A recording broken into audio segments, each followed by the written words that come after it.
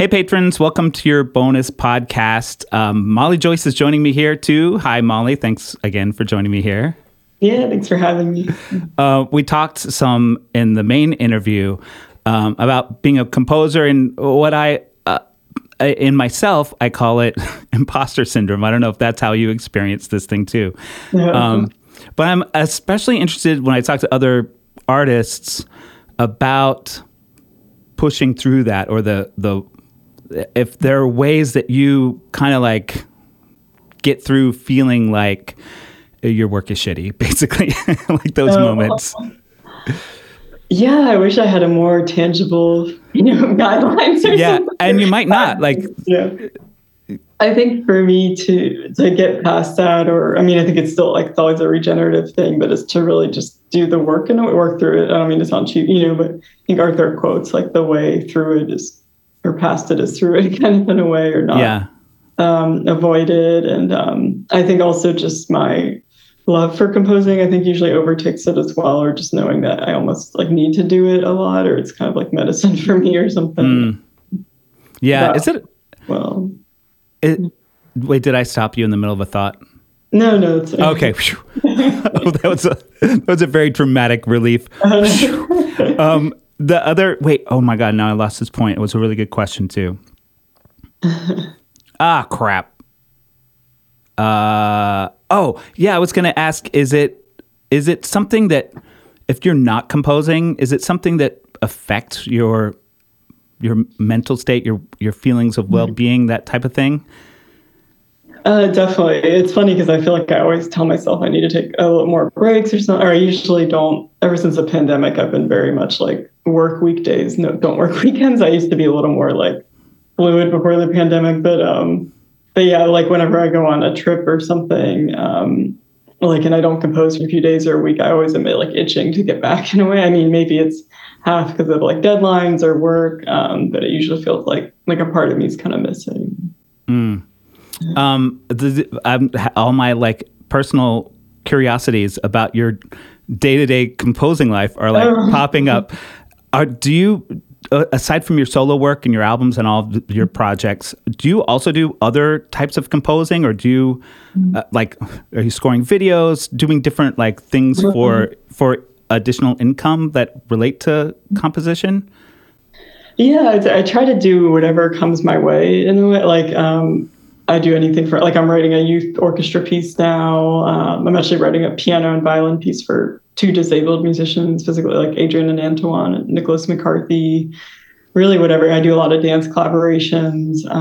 So I actually like, as much as I am a control freak and like performing and recording myself and having that 100% control, I really love collaborating with others too. It provides nice outlets, and to have the musical performance or not always be dependent on you, literally being there performing it. And also for me personally and selfishly, like, especially I'm trying to involve my disability aesthetics more in my written work for others, and to bring that viewpoint in as well, or hopefully just raise overall disability awareness. And I wanted to add one more thing about my routine, if you don't mind. Oh yeah, do it. I always remember one of my teachers in high school said, maybe this is a rumor, but that Stravinsky always like composed 3 hours a day, like no matter if he was sick, like hungover or something. And that always stuck with me. So I usually do like 3 hours in the morning, and then I feel good. And that's on general, like composing or practicing. It's not all like composing 100% of the time, but yeah, it always stuck with me. And I kind of have tried to keep that since. I'm not saying I've been perfect about it, but it always feels like a good amount to me, kind of. If this, stop me if this is getting too in the weeds about your daily schedule. No, please, I'm very much a scheduler. So yeah, I'm really curious, and so this is part of what's been going. Like during the pandemic, I think I just got this like, oh, well, like I had a big project that I just gotten approved to do. Like I was going to write a new show. It was my first commission to do my own work. And I was going to travel to India. Like all this stuff was involved. I wasn't sure how I was going to make it all happen, but I was like, oh my God, this is really happening. And then literally a couple weeks later, the pandemic hit. And I think like internally I was like, oh, well, I guess I just don't do art now. Yeah, and it took a long time for me to like, no, like keep going, like get back to it. So lately I've been doing a lot of like it feels like it could be a distraction, but I think I'm really like putting structures in place so that I can like figure out what's next creatively. So I think that's partly why I'm like, okay, so what happens in your day? How do you make this 3 hours a day happen that you compose every day? No, I mean, I'm always curious. You probably know the book. I forget the writer's name. Isn't it Daily Rituals or Daily Routines, where he profiles? It's a very short book, right, or very easy read. The daily routines of like artists. Yeah, I remember seeing that book, and I haven't read it yet. It's so interesting, or I'm equally curious about everyone else's. Yeah. But for me, I usually just I do 3 hours like first thing in the morning. And so I'm not necessarily a natural morning person, but I try to force myself to, like, sometimes it's 6 to 9 or 7 to 10, like before my first kind of meeting or obligation. So, and I just, even though it's early and I'll be tired, but I feel much better for the rest of the day. Like it's not hanging over me, or I didn't neglect that part. And I always remember, I think one of my former teachers, Missy Mazzoli, said, the first thing you do in the morning is the most important. Like, right, it's so easy to get caught up in email or like laundry or something else. There's always more errands to do, et cetera. But so really trying to place primacy on that. I love it. So that's the thing. When I look at my schedule, I'm like, oh, I already wake up really early. Like, yeah, and it's interesting to be like, maybe that's just my body and the universe. Like, okay, here's your work time. Here's your creative time. Go, go, go. Yeah, exactly. And yeah, that hasn't quite happened yet. But like I said, like I feel like a lot of things are sort of like I shut down all my social media, which has been like, oh, that's great. Yeah. So everything but Twitter, which is like, but it's saving me so much time. Like I was spending so much scrolling time, but that's my story.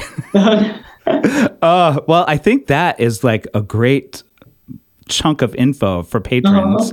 I kind of love these conversations because it's a little more like chatty, and I feel less obligated to be like, I don't know, podcasters. Yeah. There's this composer. Now I want to ask, because if you probably already know who she is. I was just listening to a podcast. Hopefully it's ready to go on my. She was talking, like, not that I'm trying to outdo you, but when I was listening to her, and this is why it's great that you said you do 3 hours a day. She does 5 hours a day of composing, but she also said for her work time could be just like sitting there at the computer, like I need to put all my dynamic markings in this score. Like that type of work is what she considers work too. Elena Ruhr, Ruehr. I hadn't heard of her before. Oh, cool. Anyway, it's Sound Lives. It's the new Music USA, which I think I've seen interviews with you on that website. Yeah, I think I did one a few years ago. I think that might be how I first discovered your work. Oh, awesome. Now that I think about it, yeah. But they have a podcast now, and it's actually really good. This is the first podcast from them I'd listened to. Anyway, I'm like just going off on random tangents. Oh, no. Thanks so much for joining me on the podcast. Yeah, of course. Thanks for having me.